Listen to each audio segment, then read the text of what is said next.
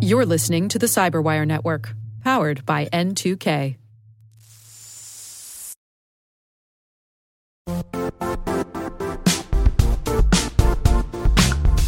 Don't struggle to align your organization's cybersecurity with business risk. Get the only solution that goes beyond reacting to threats with vulnerability and risk monitoring. You need the next evolution of MDR, and only Critical Start delivers it. Critical Start doesn't just monitor and respond to threats. They put you in control by detecting suspicious activities, quickly responding to contain threats, and identifying your most critical assets and protecting them against vulnerabilities and exposures.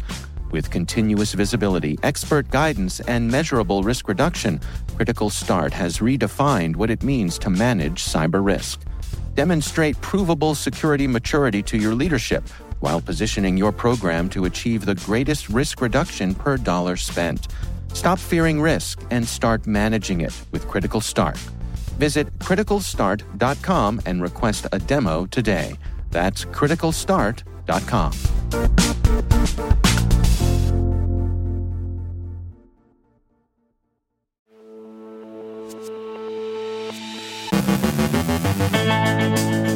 Exchange server patching is going well, they say, but they also say that patching isn't enough. Crooks are continuing to look for unpatched instances, and even in the patched systems, you've got to check to make sure the bad actors have been found and ejected. AFCEA and Shell both disclose being affected by third-party breaches. Citizen Labs sees no particular problem with TikTok. Ben Yellen ponders possible U.S. response to the Microsoft Exchange server attacks. Our guest is Alex Jesus from Connectify on using VPNs to thwart government internet restrictions in Myanmar. And a major manga fan site is down.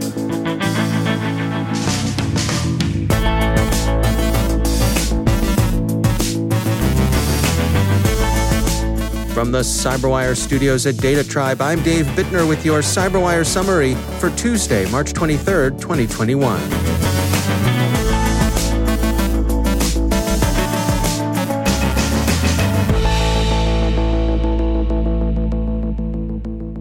Microsoft Exchange server patching has gone extraordinarily well, the record reports, with roughly 92% of all Exchange servers as of yesterday having had either patches or other emergency mitigations applied. The one-click tool Redmond has made available has been downloaded more than 25,000 times since its release last week, Fortune writes. The tool has received positive reviews, with FireEye, for one, praising the easily downloaded turnkey script that organizations can use to both apply patches and determine whether their systems have been compromised. That's all good news, but patching alone isn't sufficient. Potentially affected organizations need to do some threat hunting and remediation before they can consider themselves in the clear. According to Cyberscoop, CISA's acting director yesterday cautioned that patching is not sufficient. There are literally thousands of compromised servers that are currently patched, and these system owners, they believe they are protected, end quote. They're not, of course. Thousands of Exchange servers were compromised before the patches were available, and if the attackers were in them, unless they've been found and booted out, they're still there. And of course, even with 92% of on-premise Exchange servers fixed, that still leaves around 30,000 of them unpatched. Criminals are still seeking to get while the getting's good. Computing reports that Black Kingdom ransomware operators are among those seeking to exploit Exchange server proxy logon vulnerabilities. Their source is Marcus Hutchins, the security researcher who blogs at Malware Tech, and Mr. Hutchins says he caught Black Kingdom over the weekend in a honeypot. We add an obligatory note from recent history. Mr. Hutchins was the hero who found the WannaCry kill switch, but who was subsequently convicted by a U.S. court of earlier involvement with the Kronos banking Trojan and sentenced to time served, a year of supervised release, and a fine. The judge said at sentencing that Mr. Hutchins appeared to have outgrown and forsaken his earlier criminal ways, and that the court took notice of that. Attacks also continue actively scanning for servers that remain unpatched, with F-Secure seeing a significant number of attempted hacks daily. ZDNet quotes F-Secure as saying, "They're being hacked faster than we can count." Acting CISA Director Wales also said that the list of SolarWinds victims had solidified FCW reports, and that he doesn't expect many, if any, new victims to come forward. AFCEA yesterday emailed its members to notify them that Spargo, a third-party vendor who handles registration for AFCEA events, had sustained a ransomware attack, and that some member personal information may have been compromised. Financial data are believed to be unaffected. Specifically, the compromise may have included names, addresses, email addresses, phone numbers, fax numbers, job titles, and organizational affiliation. To the best of AFCEA's knowledge, credit cards and other financial information, passwords, social security numbers, dates of birth, and driver's licenses aren't at risk. Spargo is investigating, and AFCEA is staying close to them for updates. Shell disclosed yesterday that it has discovered personal data the company held was affected by the AFCEA breach. Regulators, law enforcement authorities, and affected individuals have been contacted. This represents the latest fallout from the compromise of AFCEA's FTA software. So, TikTok. Privacy nightmare and national security threat, or just a goofball site where you can watch someone bop their head to Millie B? The University of Toronto's Citizen Lab took up the question and concluded that it's the latter. TikTok is owned by China's ByteDance, but Citizen Lab found no unusual evidence of overt malicious influence. They did admit that, of course, you don't know what you don't know, and that maybe there are security issues they didn't find. And also, of course, it's possible the Chinese government could use unconventional ways to force ByteDance to turn user data over to the authorities under China's national security laws. So the charge of security threat didn't get a guilty or not guilty finding, but more of a not proven, as they say in Aberdeen. On the privacy issue, Citizen Lab shrugged and said, well, at least TikTok's no worse than Facebook, which almost amounts to a letter of recommendation now, doesn't it? So for now, at least, you can watch the cat searching an aperture, the baby getting its smiling cheeks squeezed, and Fashion Week fantasy, and so on. So enjoy. And finally, sorry, otaku, but MangaDex, the manga fan site, says it's been hacked in an apparent extortion attempt. The hacker gained access to an admin account through the reuse of a session token found in an old database leak through faulty configuration of session management. MangaDex, after having closed off that particular problem, subsequently found that one of its developer accounts had been improperly accessed, and at that point took its site down for more complete remediation and a security upgrade. The intruder may have been more nuisance than serious extortionist. At any rate, in the early morning on March 20th, the attacker had, as MangaDex put it, abandoned any pretenses of ransomware. They emailed some users to say, MangaDex has a DB leak. I suggest you tell their staff about it. So, MangaDex appears to be taking all the reasonable precautions one might expect. In the meantime, otaku, what are you going to do? Granted, social distancing is probably not the same issue for you that it is to many others, but still, you're out of manga. May we suggest broadening your reading interests? Try Jane Austen, maybe. Sure, Emma isn't Sailor Moon, but we all face sacrifices, don't we? Here's an idea. TikTok yourself reading Jane Austen.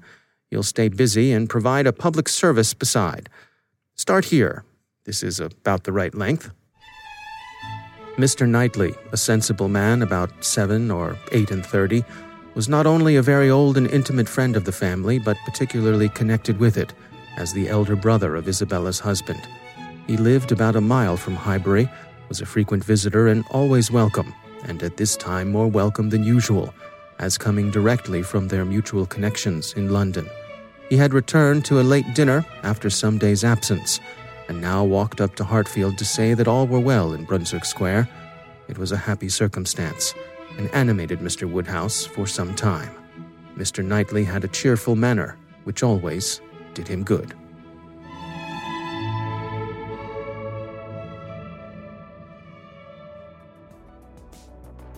On second thought, yeah, probably best to just stick with Sailor Moon.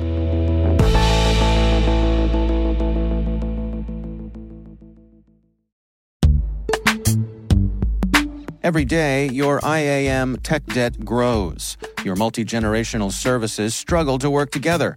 Building an identity fabric can fix this. It makes all your identity tooling stronger and allows you to connect any app to any service you want to use, with zero coding, zero maintenance, and zero app downtime. Strata's identity orchestration platform separates the identity logic from your applications, so you can optimize existing IAM tools and manage them in a single control plane. Now, every vendor, standard, and architecture work together. In short, building your identity fabric means you can secure your non-standard apps, keep your complex access policies, retire outdated IDPs, and modernize in record time. So build your fabric with Strata Identity and get rid of tech debt for good. Visit strata.io/cyberwire, share your identity priorities, and receive a pair of AirPods Pro. Offer valid for organizations over 5,000 employees. Connect today at strata.io/cyberwire.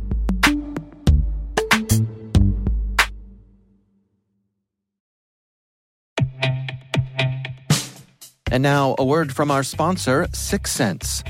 6sense provides award-winning cloud-based automated endpoint and vulnerability management solutions to streamline IT and security operations. With its advanced platform, businesses gain complete visibility and control over their infrastructure, reducing IT and security risks and optimizing operational efficiency. With 6sense, you'll get real-time alerts, risk-based vulnerability prioritization and remediations, and an intuitive automation and orchestration engine so you can focus on your core business goals, confident in the knowledge that your enterprise is secure, compliant, and running smoothly. To learn why enterprises choose 6sense, visit 6sense.com.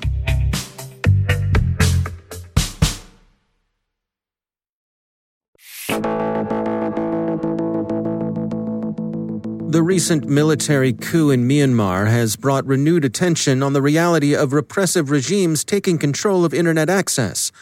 This is not unique to Myanmar, of course. There's the Great Firewall of China, and other nations dial in what they do or do not allow their citizens to access. One way around those restrictions is the use of a VPN.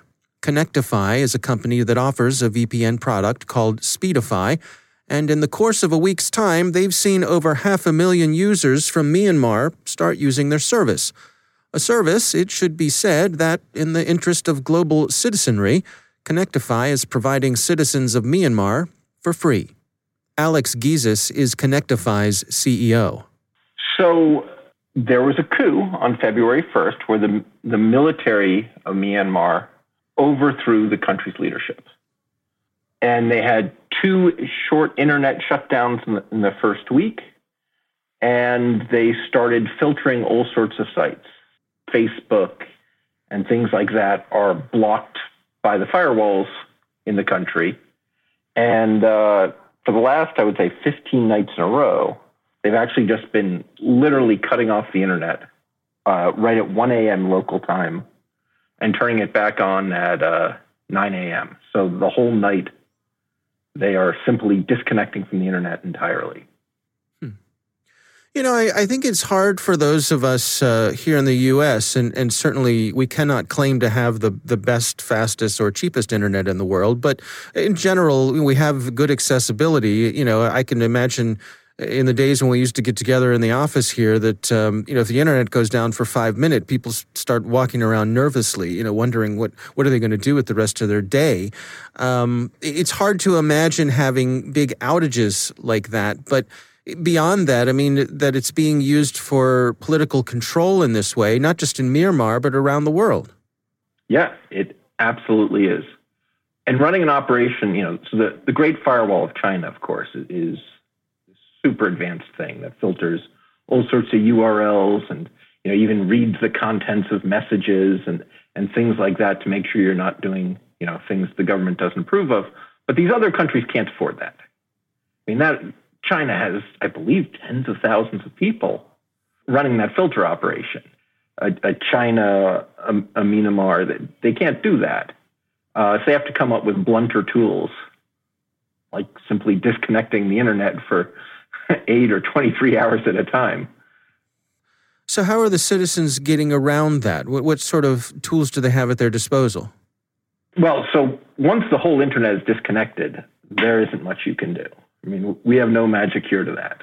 Right. During the 16 hours a day that there is internet, people are turning to VPNs to get around the blunt filtering, right? You can't go to Facebook. Well, you download Speedify, you fire it up, connects to one of our servers, and now you can get on Facebook, right?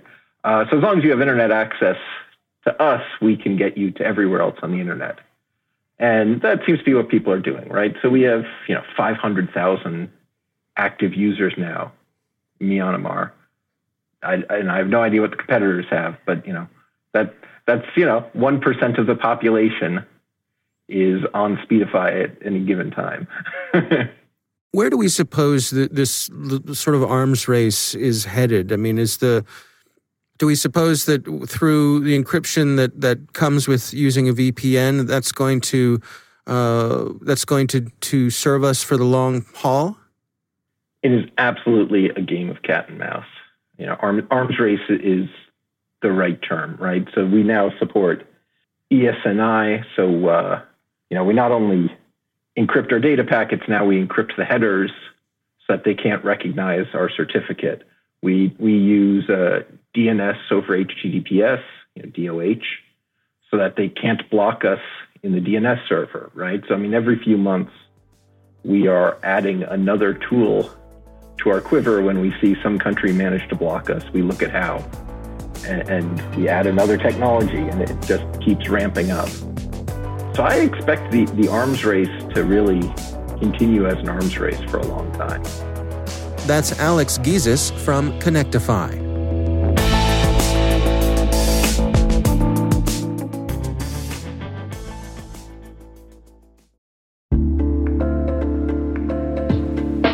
Are lengthy security reviews pulling attention away from your security program? With the largest network of trust centers, Vanta can help you streamline security reviews to win customer trust, save time, and close deals fast. Proactively demonstrate security by showcasing key resources like your SOC 2 or ISO 27001 and provide real-time evidence for passing controls. And when a security questionnaire is required, Vanta takes the first pass for you. Visit vanta.com/cyber to take a self-serve tour. That's vanta.com/cyber.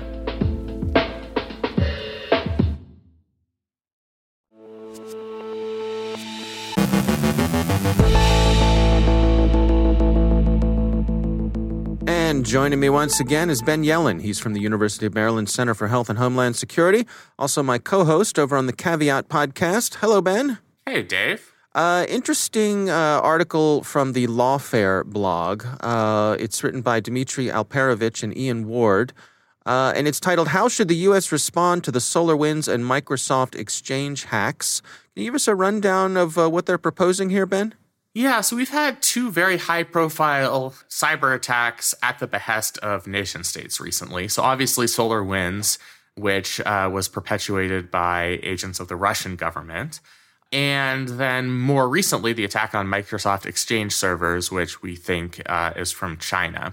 And what this article gets into, or this blog post, is the difference between these two attacks, why that difference is so critical, and how it should shape our responses to these attacks. So the SolarWinds attack was much more narrow. It was sort of a clinical strike. And it was much more of a responsible attack, if you can say such a thing.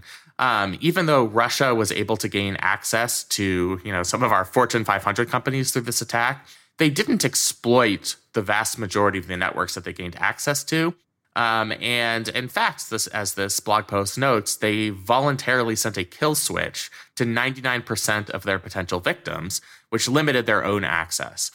The hidden underbelly of all of this is the type of espionage attack that the U.S. government almost certainly has engaged in itself. Mm-hmm. So, if we were to impose a disproportionate response on Russia, that could be inviting a disproportionate attack on us in retaliation. So for something like this, there are diplomatic means you can use to respond, kicking out diplomats, closing diplomatic facilities, limited sanctions, that type of thing. Right. But for the Chinese, the Chinese attack on Microsoft Exchange servers, this was more of an indiscriminate attack on by Chinese hackers. It was the type of thing that was not limited in scope. It wasn't carefully executed. It was broad. They basically ransacked our computer networks, took as much of the loot as they could find, and are going to figure out what's useful to them as they search through it. So, I think our response to China has to be proportionate to the scale of this attack. And we have to make it very clear with whatever diplomatic means we use that this type of attack is an escalation. It's not going to be acceptable.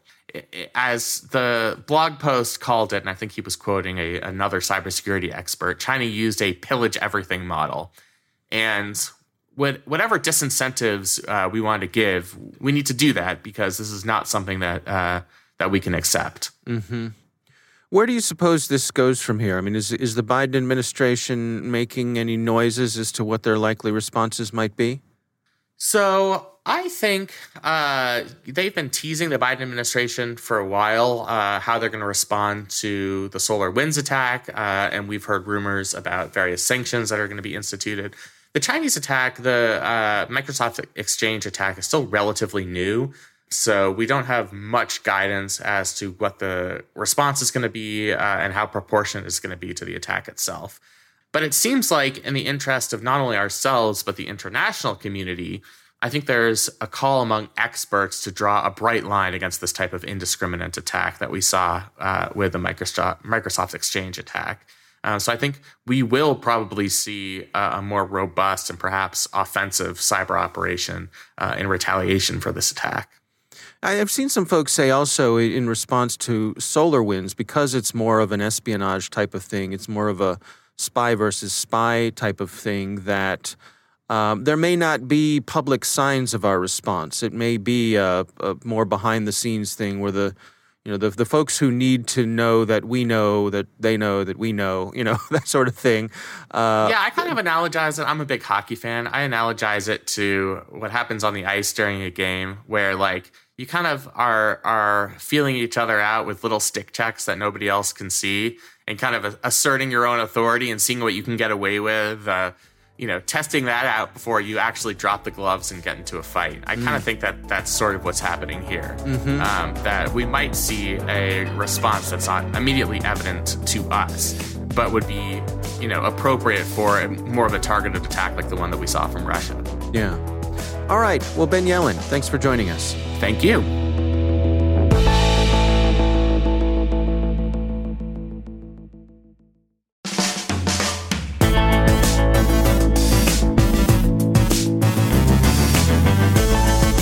And that's the Cyberwire. For links to all of today's stories, check out our daily briefing at thecyberwire.com. And for professionals and cybersecurity leaders who want to stay abreast of this rapidly evolving field, sign up for Cyberwire Pro. It'll save you time and keep you informed. Comes with everything you see here. Listen for us on your Alexa smart speaker, too. The Cyberwire podcast is proudly produced in Maryland out of the startup studios of Data Tribe, where they're co-building the next generation of cybersecurity teams and technologies. Our amazing Cyberwire team is Elliot Peltzman, Guru Prakash, Kelsey Bond, Tim Nodar, Joe Kerrigan, Carol Terrio, Ben Yelin, Nick Valecki, Gina Johnson, Bennett Moe, Chris Russell, John Petrick, Jennifer Iben, Rick Howard, Peter Kilpie, and I'm Dave Bittner. Thanks for listening. We'll see you back here tomorrow.